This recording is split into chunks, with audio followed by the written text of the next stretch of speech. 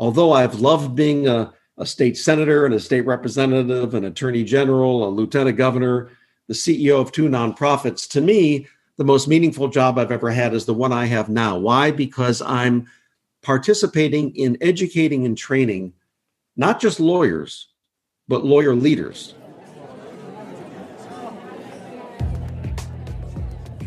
Welcome to A Conversation with John Philpin. Each week, John cuts through the noise and fills your ears with interviews, stories, and most importantly, clarity. Clarity in our ever-changing and shifting world to put people first. Over to you, John. Good morning, good afternoon, good evening, wherever and whenever you are on this planet of ours.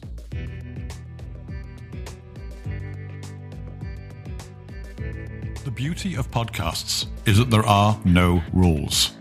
And to demonstrate that, let me introduce you to the latest People First podcast, where you won't hear me at all. My friend, colleague, and occasional co-host Stuart Robbins took the reins recently and caught up with Lee Fisher, the Dean of the Cleveland Marshall College of Law. If you're from Ohio or the surrounding states, you will likely know Lee's name. If you follow law or politics, you might well know Lee's name. But, just in case neither of those apply to you, let me help. The snippet from the podcast that opens the show is just the start. We were delighted that Lee made the time to talk with Stuart because it is clear that he's a very busy man. And it looks like he's about to get busier. On February the 13th, Lee and his wife Peggy will receive the Richard W. Pogue Award for Excellence in Community Leadership and Engagement at Rock the Foundation, an event delivered courtesy of the Cleveland Metropolitan Bar Foundation. Why? Because of their clear leadership in business, politics, law, and community service. By the way, no need to look up the event. I posted a link for you in the show notes. Not only that, but while Lee has been at the helm of Cleveland Marshall, the college has had the nation's second highest increase in national rankings, all the while creating innovative leadership, education programs, strengthening community and alumni ties, and increasing commitment to justice reform. Anyway, that's enough from me. My thanks to Lee for making the time. Take it away, Stuart. And I have the very good fortune of speaking with Lee Fisher, who, if you're in Ohio, you know the name. I would say that back from his time as Attorney General and later Lieutenant Governor, also as a CEO for some remarkable organizations, the Center for Families and Children, and then CEOs for cities. Some events I attended and they're remarkable events, real collaborative best practice sharing events. Really like that organization. And now Lee's the Dean of the CSU Marshall College of School of Law. And welcome, Lee. And thank you. I guess my first question, first of all, I'll follow Rachel Maddow's good journalism etiquette and say, did I get anything wrong? Please correct me if so. You got it all right, and there are no corrections. Oh, very nice, very nice. Well, I've done my homework. Although, as you know, I've known you since college, so I didn't have to do much homework in that regard.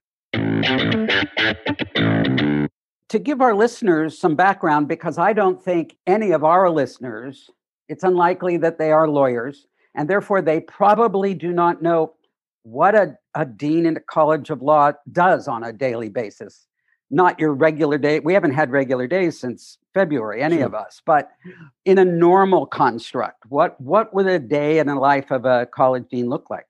Well, basically, I'm the CEO of a $12 million enterprise known as a law school. Mm-hmm. And we educate and train women and men of all ages, although primarily, but not exclusively, those who have come right from college to law school. And it's either a 3-year full-time program or a 4-year part-time program. They graduate with the Juris Doctor degree known as the JD. Mm-hmm. And then if they want to practice law, they pass a bar exam in the state that they want to practice. In our case, most of our graduates decide to stay in Ohio. In fact, most decide to stay in the Cleveland area. So they take the Ohio bar exam. and they take that exam normally in July. But this year, the rules changed. And instead of it being in July, it was in October, and it was online as opposed to in person. But the bottom line is that I understand from Max that the online examinations overall leave something to be desired. That's true. They're still working it out. Understandably. That's exactly right. We have 450 law students. We have 30 faculty and 30 staff, and about 100 adjunct faculty. Adjunct faculty are lawyers who actually practice and then actually teach courses primarily during the evening. Not all law schools have both a part-time and a full-time program, but we do. And we think that's important because so many of our graduates would not have been able to go to law school if they hadn't been able to work at the same time.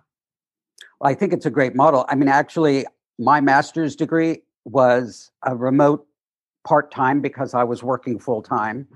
That is important, I think. And I was also adjunct faculty at an MBA program in San Francisco, the Holt International MBA program. Remarkable, intensive. They do their entire MBA in 13 months. It is a stunning collection of people all around the country. I remember one particular case where they were having a very difficult time understanding each other, the subgroup that I was working for in that cohort. And I had to remind them that they should not feel embarrassed through this difficulty in communication, because I've worked with executive teams, all of whom were white, all of whom spoke English, who could not communicate with each other at all. So even that was a learning experience that they should feel like, they're getting something from this. It's not a barrier. It's an experience. And so I can appreciate what even being an adjunct faculty is. I know that when it came time to grade their papers, we worked hard. There were a lot of papers that had to be graded in a very short amount of time. We do that, and we teach both online and in person, and we teach hybrid now that we're in coronavirus. We do it all different ways. So do you still have classes going on now? About 80% of our classes since March of 2020 have been online. About 20% are hybrid, meaning that the faculty member has students in front of him or her, but there are students who opt out and decide to do it online, which means that he's got to be teaching via Zoom at the same time he's teaching students right in front of him or her. What has the experience been like for the students, and what has the experience been like for the faculty who have had to suddenly shift gears? I think that at first the transition was much more difficult for the faculty because of our 30 faculty, I would say at least 20 are over the age of 50. And therefore their technological prowess leaves something to be desired. And most of them had never taught online.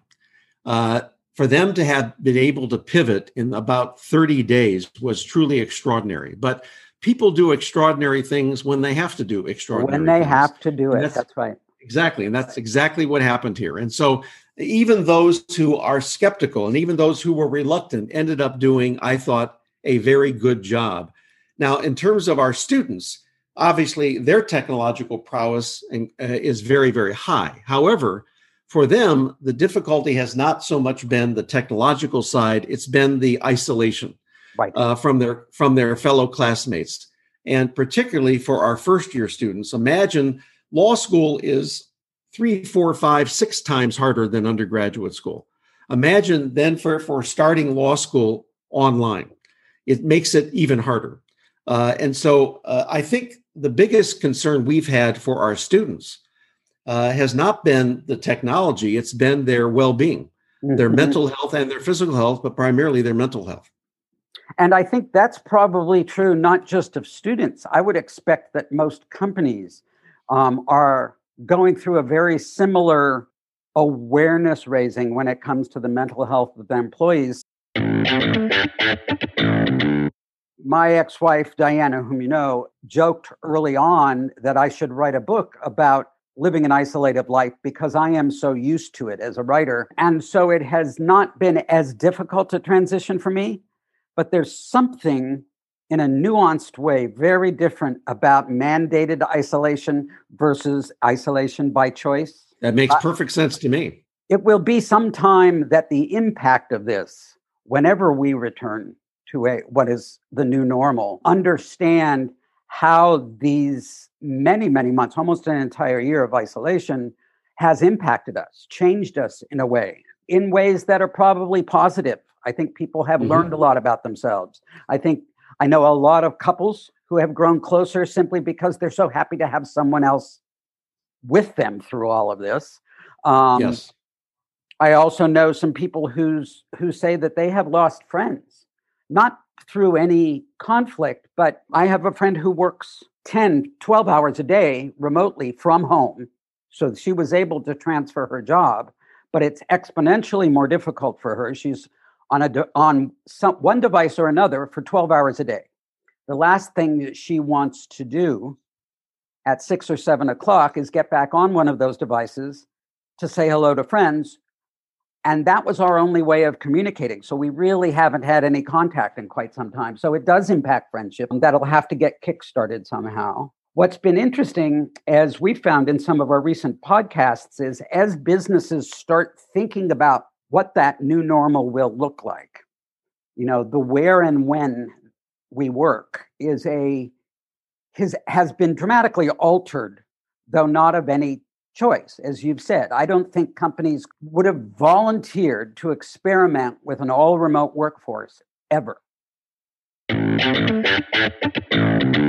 Even though it's hard to see it now, I do agree that long term, we will look back at this experience, not the COVID part, because the COVID part, there's really no silver lining. But with regard to the isolation experience, there is a silver lining, and that is we've learned more about ourselves. We've learned how to do things with small groups of people or sometimes alone. That's actually a coping skill that will help people succeed in life. If it were, however, a long-term venture, it would have very little silver lining. But the fact that it's short-term, meaning it'll be less than 2 years, I actually think 5, 10 years from now, we'll say it was actually a good thing, both from a work standpoint and a social standpoint.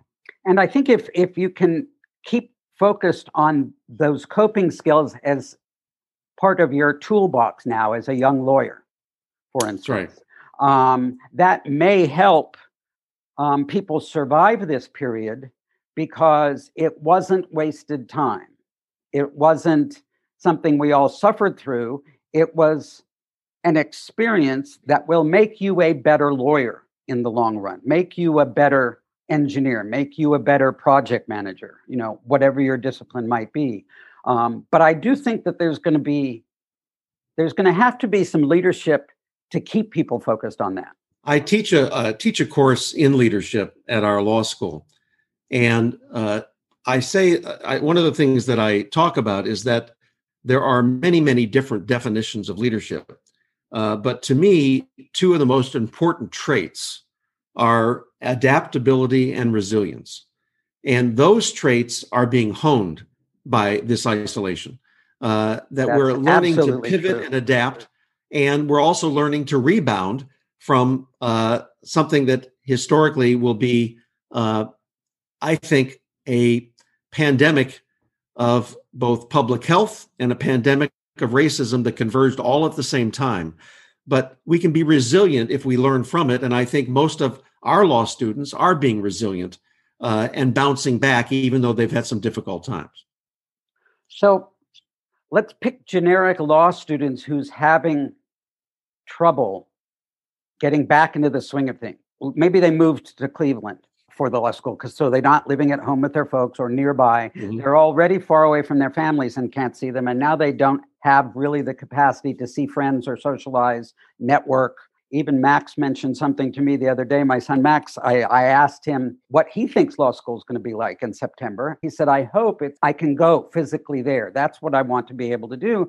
And I said, so you really want the in-class experience? And he goes, no, I'll probably log in from the dorm to a 9 o'clock in the morning class, even if I'm in Georgetown, right? That's not the point. It's the networking.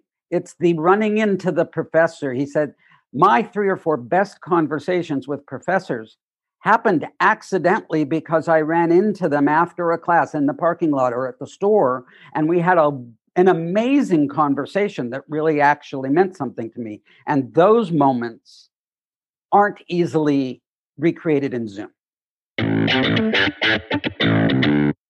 I think that if you measure work in terms of efficiency, then doing things remotely actually is very efficient.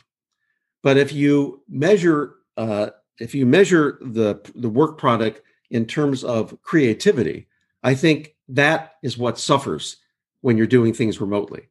For 6 years prior to becoming dean of the law school, I was the president and CEO of a national organization called CEOs for Cities. And we were basically a movement that advocated for cities and the fact that most of the gross national product is produced in our cities is because people have a need to connect with each other. Yes. And that connection is most effective and most meaningful and most fulfilling when it is physical. And when those connections happen, people and ideas collide. And we're having less collisions and therefore less creativity in this remote environment. I think that's a really interesting point. I mean, the organization that I had called the CIO Collective was very much based on, if you have one-on-one conversations with an executive, you can hear their opinions and their best practices, and they might offer something that's surprising. But if you put 3 or 4 of them in a room and get them talking to each other, something will emerge that couldn't possibly have emerged during those one-on-ones. And I can't imagine the challenge of recreating that in a virtual way, because it really was, CIOs being a very lonely role within a company, they rarely get a chance to meet with somebody else who actually has that same role and understands them. And so they can't wait to have a joint effort together like that. And those have been suspended. So it'll be interesting to see if there's a resurgence of those collaborative efforts. One of the things I wanted to find out from you is, has your perspective changed in the last 4 years regarding the rule of law? Well, I'll begin by saying to you that my perspective changes constantly, as it should. I've lived my life at the intersection of the public, private, nonprofit, and now the academic sectors, and I've learned a lot from each.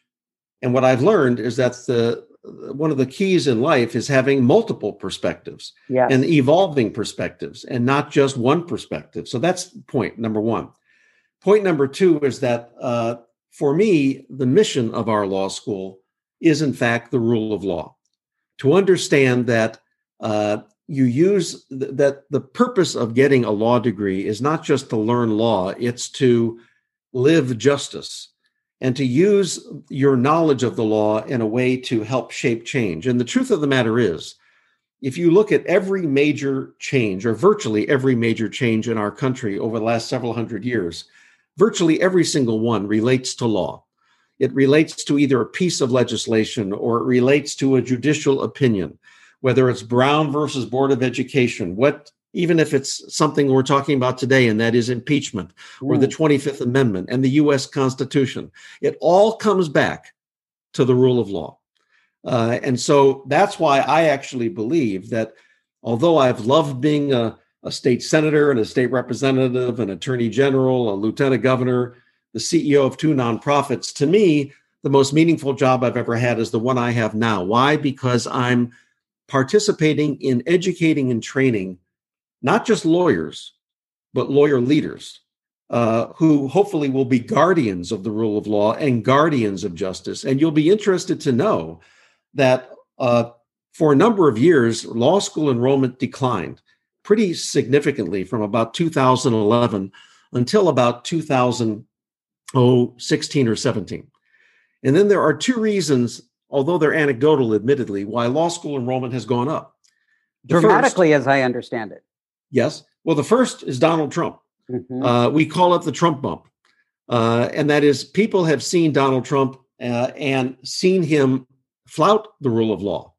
and not really understand the rule of law. And they see how dangerous a leader can be who disregards the truth, who disregards the rule of law, and they want to do something about it. It's not good enough just to be able to win an argument at a cocktail party. They want to have the skills and the knowledge to actually do something about it. The second reason law school enrollment has gone up is George Floyd.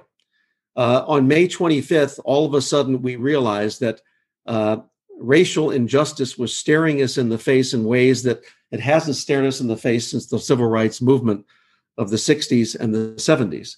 And another generation, this new generation of leaders understands again that if they want to do anything about this, and if they want to correct the injustices they're seeing, it's not enough just to be able to win an argument. You've got to have the skills and the knowledge to do so. And I can't think of any graduate degree, none, although I'm not objective, I admit, that can give you those skills as well as a law degree. One of the things we teach in law school is to be able to argue both sides of an argument. Correct. In other words, if you're a moot court or you're a moot mock trial, sometimes you're assigned a position that you actually disagree with. What a wonderful educational experience, because we all live in this filter bubble where we all, in confirmation bias, where we literally listen to the people who we agree with. Law school teaches you not just to listen to the people you agree with, but to listen to people you don't agree with. And that way you can actually be much more persuasive, a much more effective advocate if you can get inside the head of those you disagree with. And that's one of the skills you learn in law school. And there's no graduate degree I can think of. I can't think of an MBA, a medical degree, as important as those degrees are, that teach you that skill. And it's interesting, to your earlier point around multiple perspectives, the only way to do that is listening. Yes. If you wear earmuffs, being aware of multiple perspectives is lost. Stephen Covey, in his book, The 7 Habits of Highly Effective People, talks about one habit in particular that I think is the most important habit, and that is seek first to understand and only then to be understood. But most divorces, most wars, most problems occur when one party's not listening to the other. Right. And that's a big piece of what happened on the assault on democracy and the assault on the Capitol, is that those people were not listening to the views of others. But having said that, in fairness, many law-abiding people who were not there that day also were not listening as well. That middle area of independent thinking has almost become too difficult for people to bear these days. And I think, like I was saying to John in the recent podcast, as we were talking about the return to work, we could just go back. A lot of people will just go back. I need my restaurant job. I need my job at the property management firm. I want to work in a project team together on something and feel that team spirit. That's good. But there are things that we have an opportunity to change for the better. But we have to make the effort to do that. As we move out of isolation back into the social constructs that reinforce us, I think we ought to all join one club we were never, ever imagining being a member of, and attend those meetings and listen. As long as you're going to be out and about, and I can't say that as a lifelong Democrat, I would go to the Republican meetings here, but I should. There's something about that, and have those conversations and do the active listening that we say, couples need to do with each other. Because you might, even if you don't hear anything that surprises you, you probably will, because I've never associated with those. But even today, the Comcast guy came, gun owner, strident Trump supporter. And the news was on, and we were watching them banging on the windows and throwing crutches at the police. And he said, "No one will understand me and my family, but I find that disgusting," as I did. And we found our way to a conversation on policy we disagreed with almost everything. that how we felt. But in principle, as opposed to policy, he stayed for 45 minutes and we had a very engaging conversation that I don't think we would have had that event not occurred and the news not been on the TV when he was coming to fix it. And so, again, it's like it's that moment that I should keep as a talisman, not just my, logging on and echoing what my friends say on Facebook from, the liberal quarters in California, because I know what they think. I know how they feel. I know how upset they are. Whether I think they are right or wrong is independent of what I think in my post-isolation work, even in Danville, I owe to our reconstruction. I mean, it is almost a reconstruction that we have to go through as a country. And that means doing business with and honoring people who you do not agree with. It's the only way to profit. You can't just sell to your friends. We all know this. It's a startup startups learn this really early on. You sell to your 5 friends and then what?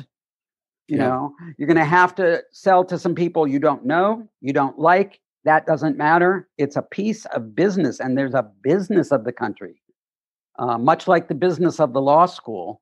I love the fact that you said something about the mental health of your students. I think that's wise. In the old days, I would say wise beyond your years, but we're both moving on. We're both getting a little gray. Right. But I would say it is compelling. If I had to pull out one comment from this conversation, it would be remembering to do that in addition to all the other things we have to do going forward. I agree. In the end, I'm as focused, if not more focused, on the mental health and the well-being of our students as I am as other education. Because the truth of the matter is they're not going to learn unless they're healthy. And that's always been true, but it's more true than ever before. I think that's right. Well, listen, thank you for your time. This has been so much fun for me. And it's so nice to see you. It's been too long. Please give my regards to the family and to Peggy. I will. And I will log on Valentine's Eve because I think that's a wonderful award and richly deserved. Thank you, Stuart. We look forward to you joining us next time. And if you found this interesting, please do share the podcast. All the links referenced today are in the show notes. If you have any questions or comments, please do not hesitate in connecting directly with John Philpin. Stay safe and stay well.